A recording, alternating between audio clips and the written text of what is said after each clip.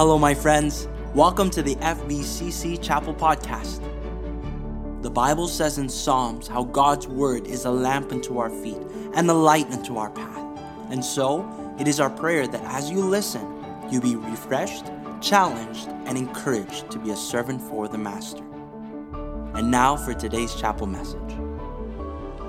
Well, good morning, happy students. At least 3 of you are happy students. I'm glad that you guys are here today. I see, at least as far as I know, 4 Easterners here. Do we have anybody from the Promised Land out west? Any Westerners in here? Where are you from? What part of BC? Okay, and you? BC. Well, amen. Who else we got from the west? Yes, sir? I'm really close to Vancouver. Okay. I'm from Vancouver Island. All right, so far we got people that are kind of the Promised Land. Vancouver doesn't count. What about you? Vancouver? Anyone else? Alberta. What part? Southern. What part? Lethbridge. Oh, yeah, praise the Lord. We got at least one saved person here in this group today. I was born in Alberta, born in Calgary. My dad was a cowboy, so we were nomadic. We moved 14 times in 7 different years. And then when I was 8, we moved to southern British Columbia, but not the Vancouver part of BC, the interior part of BC in the mountains. And so when I was 16, I got saved. My parents were not Christians. I was invited to church by Richard Allen. He now pastors up in northern British Columbia. And I'd always wanted to be a firefighter. That was my dream from about 14 or 15 years old. So when I was 16, I joined the fire department as an underage firefighter and had gotten my training to then fight forest fires the summer I graduated high school. I had signed up to go to forestry school, and then I was going to go to firefighting academy afterwards. And my high school job was a dishwasher in a fancy restaurant.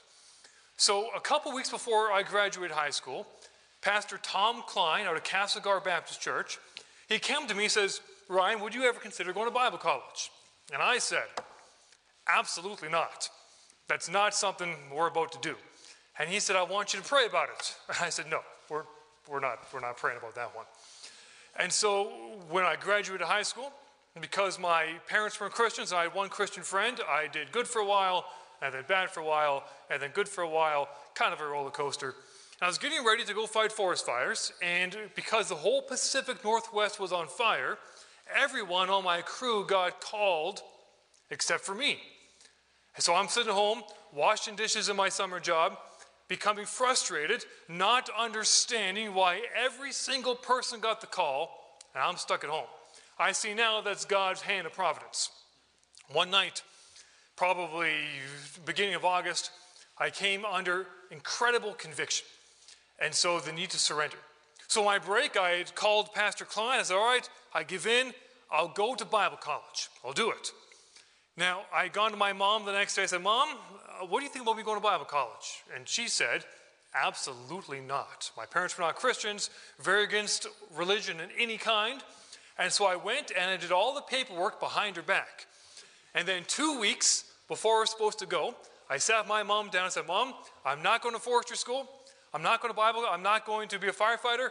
I'm going to Bible college." And Mom said, "The heck you are," though she did not say heck. And I said, "I am." And so I got out a map, figured out where Indiana was, and drove 3 days to get there. Now, Pastor Klein had recommended that we go to a Bible college in Indiana. I'd never heard of Faithway. I'd never heard of West Coast. I'd never heard of any of those. As far as I knew, there was one school in the entire universe, and it just happened to be in Greenwood, Indiana. And so I went. After my second year there, I met my wife in God's providence. She was a dual citizen already, and because I was Canadian, I had to work on campus, couldn't work outside, so I was in the kitchen, and the cook just happened to be this attractive lady's grandmother.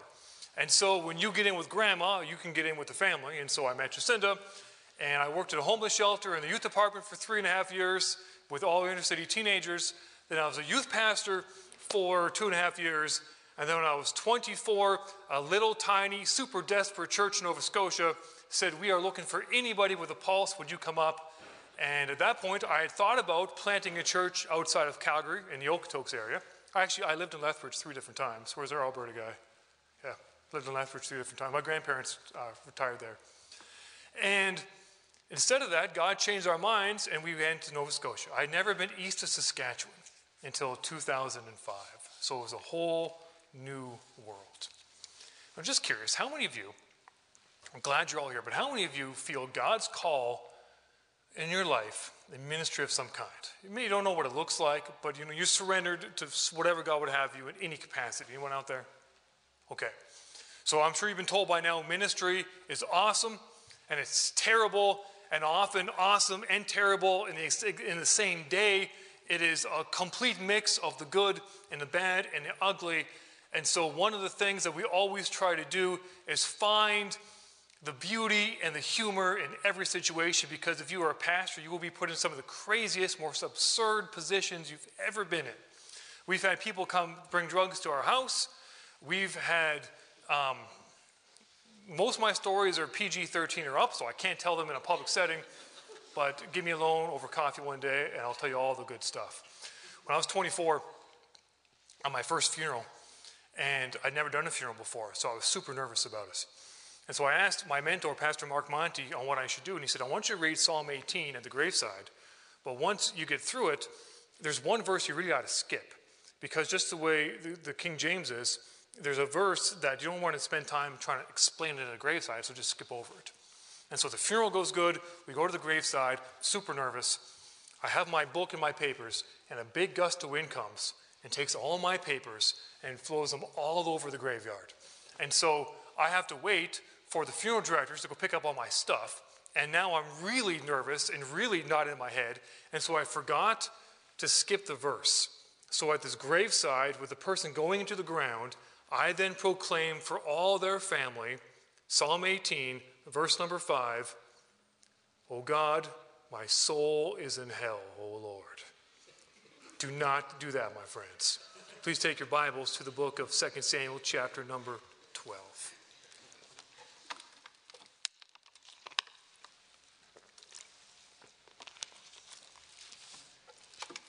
The Bible is a book of realism. It doesn't gloss over the stories of the weak. In fact, it exposes the weaknesses of all the characters within. We do have Hebrews chapter 11 where we have the hall of faith, but in that God still uses people in spite of their weakness. We see Moses in there, but Moses got into the homemade hooch and got himself drunk and embarrassed his family. We have Abraham in there, but Abraham became paralyzed by fear and became a liar. We have stories after stories of men in their weakness. We have Solomon following his lust instead of God. We have Hezekiah letting pride color his final years. We have Moses dying without seeing the promised land because he let his temper get into the way. One of the sad parts of the experience we have is when we look around after a while, we see people that used to be beside us that are no longer there. You all have stories of people in your youth group that one time were faithful, would sing the hymns of the faith with you, but now have gone on the ways of the world are gone. And in Bible college as well, sometimes people leave every semester, every year, and the next thing you know, they're eyeballs deep into sin. I graduated Bible college 20 years ago this year, and I look back, there was a guy that I went door knocking with, that we did street preaching together. And he became a homosexual. One of my very best friends, he was voted chaplain of our Bible college. He ended up having a big church in Phoenix.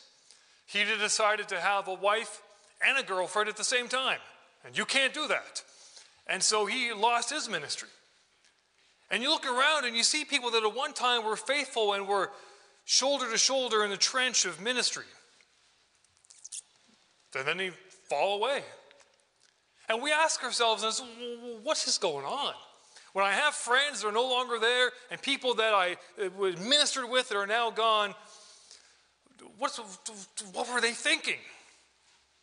Now, the sinful actions that you and I or others commit are never a result of simply a rash decision. But they're always a result of the time when you and I get in our hearts, we begin to hold the person of God in contempt. It starts slow in our heart, begins to build and to grow like a root. And we get to the point where we have convinced ourselves that God is actually holding out on us. Let's pray. Father, we want to thank you for Jesus today. And thank you, Lord, for these students. Thank you that you have put the call of God upon their life.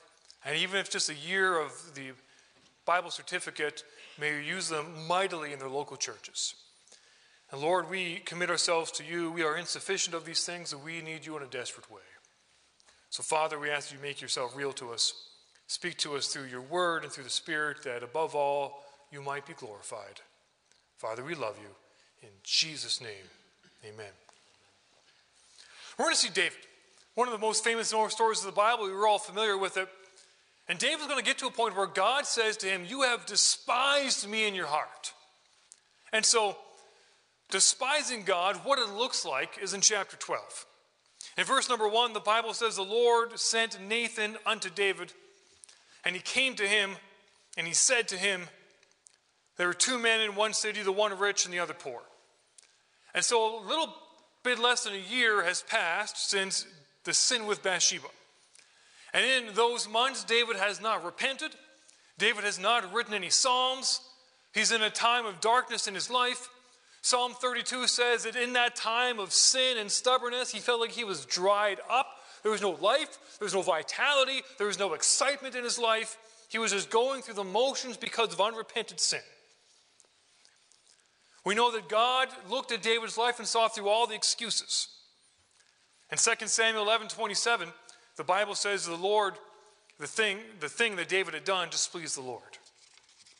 And you and I, in the delusion of our heart, can fool ourselves, we can fool each other, but we can never fool God. And so, after David is in these times of stubbornness for months, God sends someone. He sends Nathan the prophet. And Nathan comes to David and he tells him a story.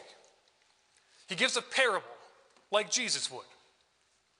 And the story starts in verse number 2. The rich man had exceeding many flocks and herds.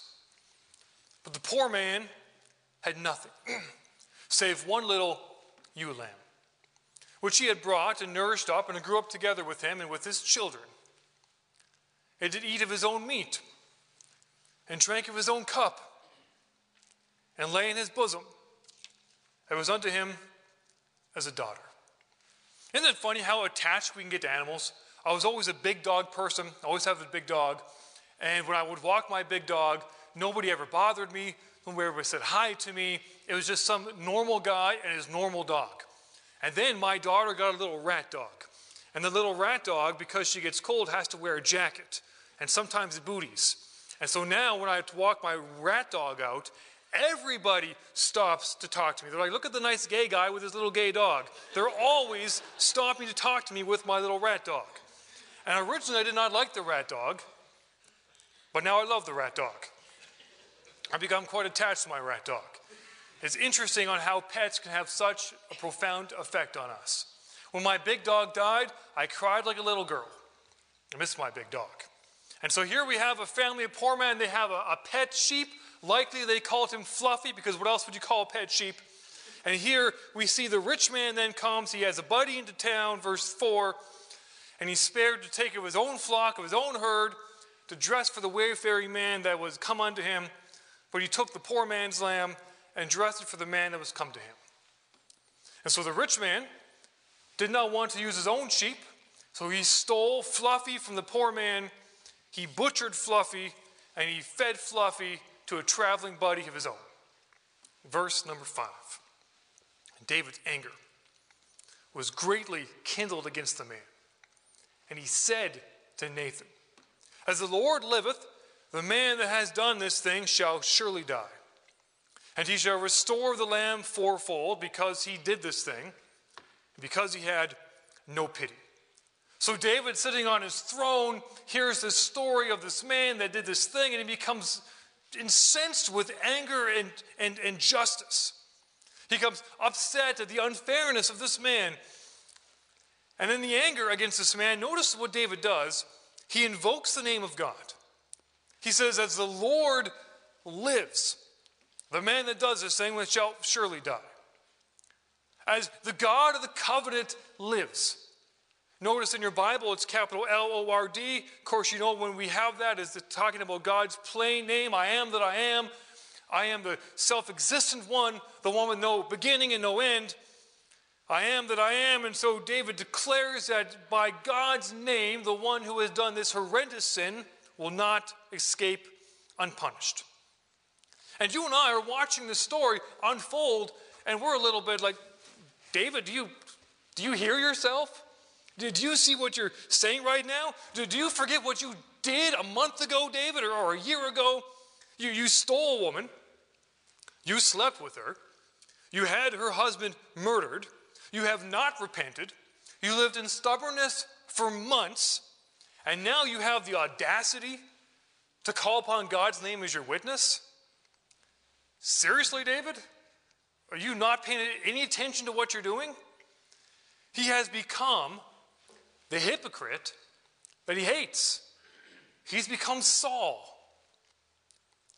And then he declares that this rich man, before he dies, he has to pay back 4 times the worth of the land that he stole. And in saying this, David is reaching out to the Mosaic law, Exodus chapter 22, and saying this is what God says. He has to pay restitution. And again, he has to pay, and then he gets to die because his actions were so selfish. And though David in his pronouncement of judgment is not wrong, his hypocrisy is outstanding. Verse 7. And David said, and I can imagine that old Nathan had his bony finger in his face when he did this, "Thou art the man. Thus saith the Lord God of Israel, I anointed thee king over Israel, and I delivered thee out of the hand of Saul." Isn't it interesting? Because of our deceitful heart, we have an incredible ability to judge other people pretty harshly and give ourselves a free pass. And this is why, by the way, accountability is so important. The church and Christian friends help me see, my wife, help me see what I cannot see on my own. I need help. In verse 8, he continues on, and he said, I gave thee thy master's house and thy master's wives into the bosom, and I gave thee the house of Israel and of Judah. And if it had been too little, I would moreover have given thee such and such things. Now, if you happen to take notes in your Bible, in verse number 9, it says, wherefore thou hast despised. You may want to underline that, or arrow it, or star it, or pretty it up somehow. Despise the commandment of the Lord, to do evil in his sight. Thou hast killed Uriah the Hittite with the sword, hast taken his wife to be thy wife, and hast slain him with the sword of the children of Ammon. Now notice this is a one-sided conversation. David isn't speaking. David is listening, and Nathan is speaking. Nathan is saying all of it. And in the conversation, Nathan gives the key part of the problem, where the whole fiasco started. In verse 10, he's going to say it again. Now therefore, the sword shall never depart from thine house, because thou hast, there it is again, despised me, and hast taken the wife of Uriah the Hittite to be thy wife. And so here we have some movement. It goes from despising the commandment of God to despising God himself. This word is super important. The word means to disesteem, or to hold in contempt, or to think little of. And Genesis 25:34 is used of Esau, thinking little of his birthright, and selling it for a bowl of soup because he was so hungry. He was like my kids that are starving. They're going to die tomorrow if they don't eat right now. It's used in Nehemiah chapter 4, verse 4, of Nehemiah and the boys in the eyes of Sanballat, where they were despised in that. It's used in Isaiah 53, verse 3, about the suffering Savior and how he was despised and rejected of men. It's like a sports team. I coached basketball for years. It's like a sports team coming in and looking at the other team and thinking, those guys? We're going to play those guys? My son played basketball for West Coast last year, and they played 2 D1 teams. And when they played California Baptist, Nathaniel said there was 4 7-footers on California Baptist. And the tallest kid on the West Coast Baptist Eagles was 6'4", and he didn't play. He sat the bench. And so when West Coast came in, California Baptist said, those guys? We're playing those guys? It's like if you've ever had people pick you for, let's say, dodgeball. Anybody ever pick last in dodgeball? Any lasters in here? My wife was picked last. My wife failed grade 6 gym because she couldn't put the volleyball over the net. She understands what that's like. Have you ever been a teenager and rolled your eyes at your parents because you thought they were saying something dumb? All this is the idea of thinking little of. When you pick last for dodgeball, that they can't help us. You disesteem them. You hold them in contempt. God had told David that he was going to give him anything he wanted. He had blessed him. He had given him the kingdom. And then he says through Nathan, and if you had been too little, I would have given you more. Now, do you remember the covenant that God had made with David? Well, what happens is that in our hearts, you and I, in the new covenant, we begin thinking the crazy thoughts that God has somehow held out on us. We become involved in idolatry, wanting these desires and these wants more than we want to honor God. And we start living out Jeremiah 17 and James chapter 4, and we begin to convince ourselves that God is actually insufficient. This is why people move away from him, because they are so sure that their fulfillment and their happiness and life will just make sense is not coming from God in their mind, so they go into the world to find it. They think, I need something out there to make me happy, to be fulfilled, and I just want it. And with that thought begins to enter into our hearts, we begin to hold the person of God in contempt. We have said, maybe not out loud, but definitely in our brains, God, you are not enough anymore. I need something on top of you. I need something in addition to you. There is something more out there. And isn't that the highest insult? My friend that got a girlfriend and a wife at the same time, what was he saying to his wife? You're not enough.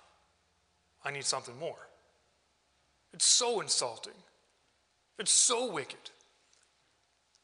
And that's what we do to the Lord when we look at our lives and we look what he has given us. And he said, you know what, I'm just not there anymore.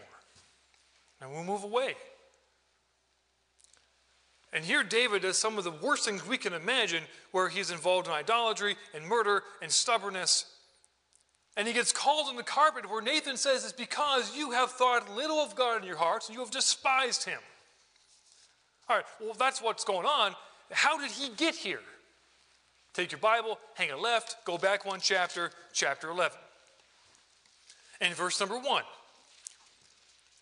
The Bible says, and it came to pass, this is point 2, by the way, if you take notes, how we got here. It came to pass, after the year was expired, at the time when kings go forth to battle, that David sent to Joab, that's the general, and his servants with him and all Israel, and he destroyed the children of Ammon and besieged Rabbah, but David tarried still at Jerusalem. So chapter 10 ends with the armies of Ammon retreating into their city, and chapter 11 starts with a continuation of that battle. And Joab takes the troops, destroys Ammon, and besieges the city. And a siege could take months or sometimes years, and it sets the stage for the rest of the story. And then David, on the anniversary of the initial attack, has Ammon attack the city, or has Joab attack the city of Ammon one more time. Verse 2. And it came to pass in an evening tide that David arose from off his bed, and he walked on the roof of the king's house. And from the roof he saw a woman washing herself, and the woman was very beautiful to look upon. All right, we don't know what she was doing on the roof, but it doesn't really matter. The point is, he saw her and he was tempted. We know that temptation in itself isn't sin. Right, Matthew 4:1, Jesus was tempted of the devil. But what we do not do with temptation is we do not dwell on it. What happens is that when we begin to think of the temptation, we roll it over in our minds. We play it up bigger and better than what it really is. And then in that comes that delusion where we say, God is holding out on me. And what I really want, what I really think I need for happiness, God won't let me have. So we're going to ignore God's commandment, go for it anyway, and when we get to that point, we end up worshiping ourselves rather than God, and we get tunnel vision, and we become like a horse with the blinders on where we don't see any of the warning signs. We've all had friends do something stupid, or maybe you did something stupid, and then afterwards you said, how could I have been so stupid? And the reason was because when we get our hearts set on sin, we can't see anything else because we're in tunnel vision. And it's the only thing that we're focusing on. In verse 3, this is great in its absurdity. David sent and inquired after the woman. David says, hubba hubba, who's that? And one said, is this not Bathsheba, the daughter of Eliam, the wife of Uriah the Hittite? I want you to think about this for a sec. David sees this woman. He gets all googly-eyed after her. He dwells on it by asking who she is. He did not just leave it alone. Now, David at this time, he's already in his 50s. He has 5 wives already.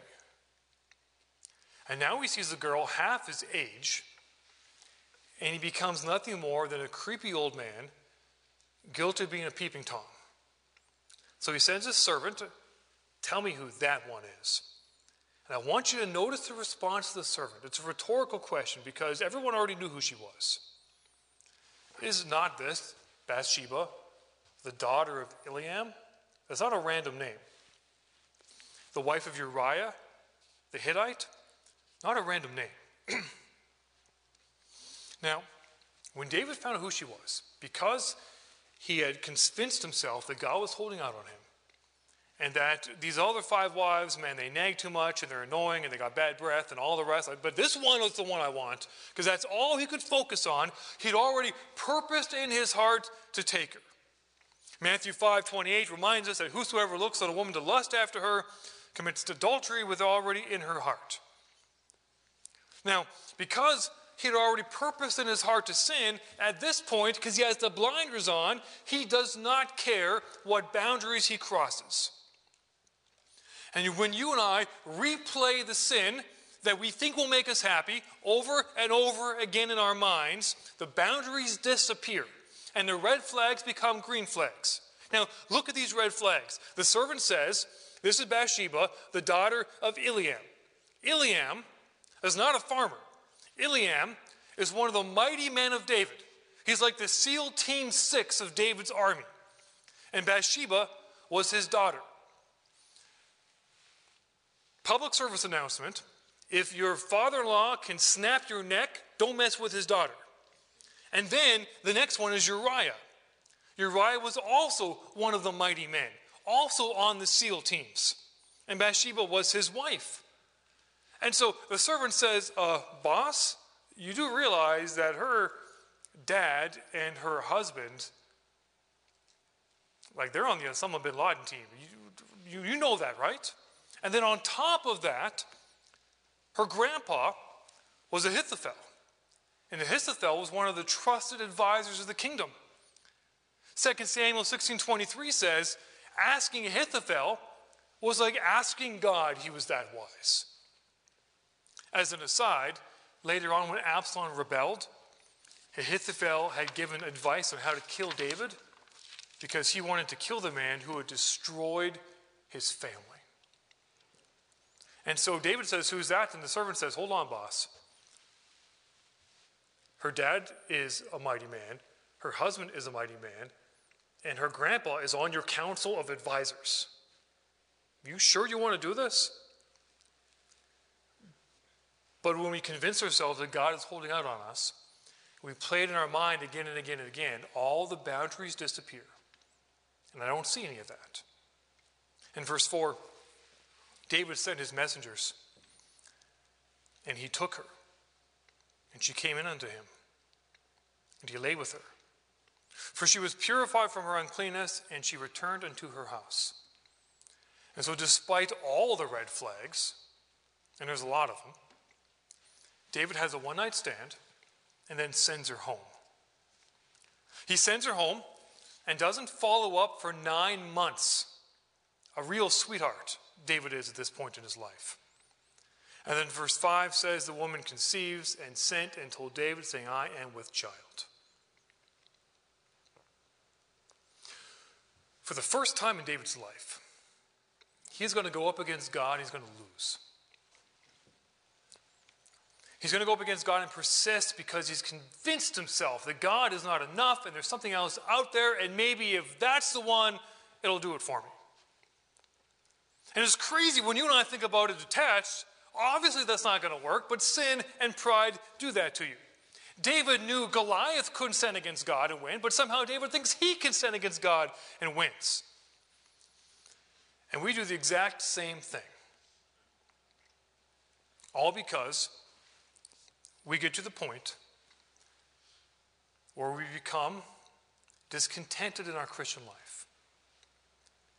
And we look out at something shiny out there and we think, you know what, life will be a whole lot better if I can just have that. It's a lifestyle, it's a thing, it's a person, it's just that. And it never works. Well, we think it works because we're deceived. In verse 27 of chapter 11, it says, when the morning was past, David sent and fetched her to his house, and she became his wife. So he did marry her. What a nice guy. She bare him a son. But the thing that David had done had displeased the Lord. It's important for you and I to continually ask ourselves, what is my heart like? What are the things that I think I want? What have I placed above my desire of God that I've convinced myself that if I can just have this, then life will be good? In my own life, have I been guilty, or do I do now? Though there's warning signs and there's red flags, do I just rush past all of those? Because I'm so sure it'll bring me happiness. I have been involved in Forestland Bible Camp in Nova Scotia for 20 years. I've seen so many teenagers that are involved and they sing or they're on staff, and then they mail it in for something stupid.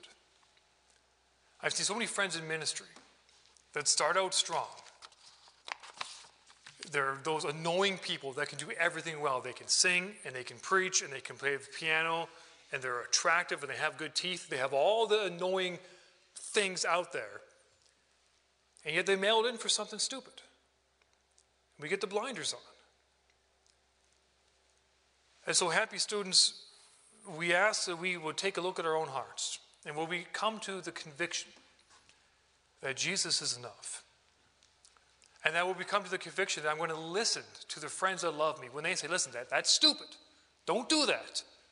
And listen to the red flags. And listen to the warning signs. Because it'll never work out. Whenever we go against God, we will always lose. Because Jesus is always enough. Even now, it's easy for us to despise God in our hearts, to look at him as little or not enough. But he's always enough. So I'm going to pray. I'm going to ask these gentlemen to come forward and we can close. Father, we thank you for your grace. And as the semester is ending and we're looking forward to break and all the things that go on, and as these happy students go back to their homes, there's going to be a variety of temptations, happens here and there and everywhere. The little whisper in our ear that there's just something you need to add to my faith in Christ. He's not enough. He's holding out on you. There's more out there. When we purpose in our heart to sin, we ignore all the warning signs. Father, we ask you to help keep us from that. That you would keep our hearts soft and tender, and that we'd seek you above all. Lord, we are a needy people. In Jesus' name. Thank you for joining us on today's Chapel podcast. We hope it was an encouragement and a help to you. If you have any questions or are interested in knowing more about our college, feel free to contact us through our website, fbccanada.org, or on any of our social media platforms. And as always, may Christ be lifted up, God be glorified, and servants be trained for the Master's plan. Thank you again for listening. Have a wonderful day.